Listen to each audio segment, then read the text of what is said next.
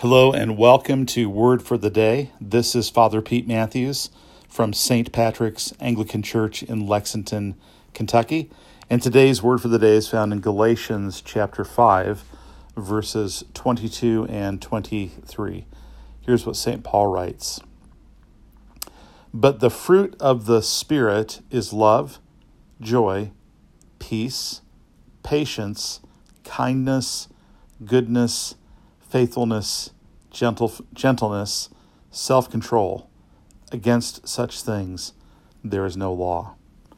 So here St. Paul writes about the fruit of the Spirit. And the way I think about, one of the ways I think about the ministry of the Holy Spirit is he carries on the ministry of Christ in our lives, or the work of Christ in our lives.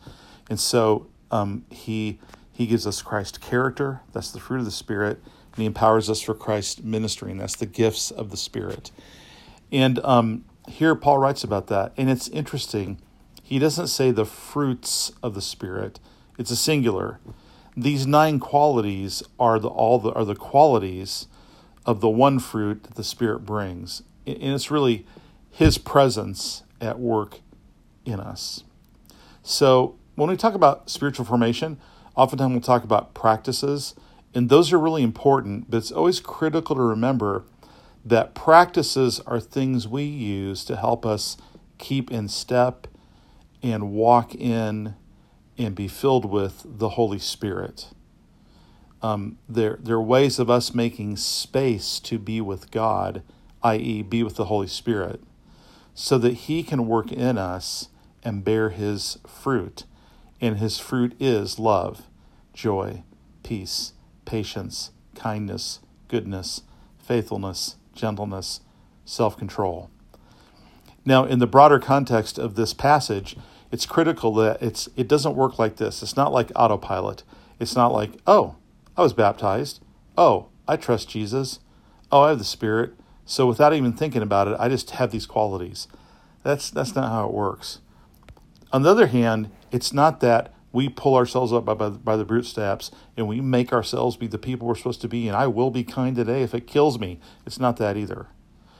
It's that we have to make the choice to, as Paul says a few verses earlier, walk in the Spirit. And then a verse later, he says, live by the Spirit, and again, keep in step with the Spirit. We have to maintain a walk with God. We call it a walk with the Father or walk with Christ because you can't separate the Trinity. They're not 3 separate beings. They're not 3 separate wills. There's one God. There's a mystery here that we can't penetrate fully.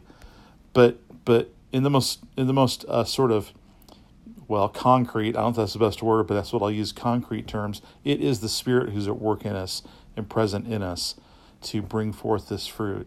And as we live in Him and walk in Him, over time we become people who exhibit these qualities. So we gather in worship because we encounter the Spirit there.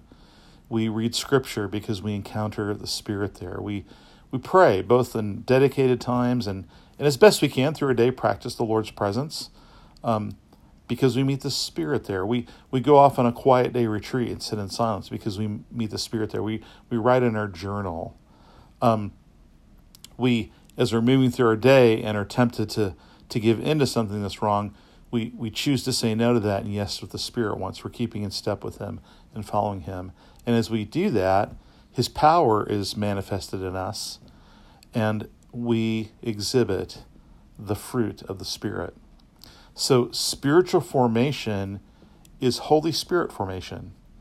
It's something we cooperate with, but it's His work in us to bear this fruit, which if you bear this fruit in your character, you will look like Jesus Christ. God bless and have a great day.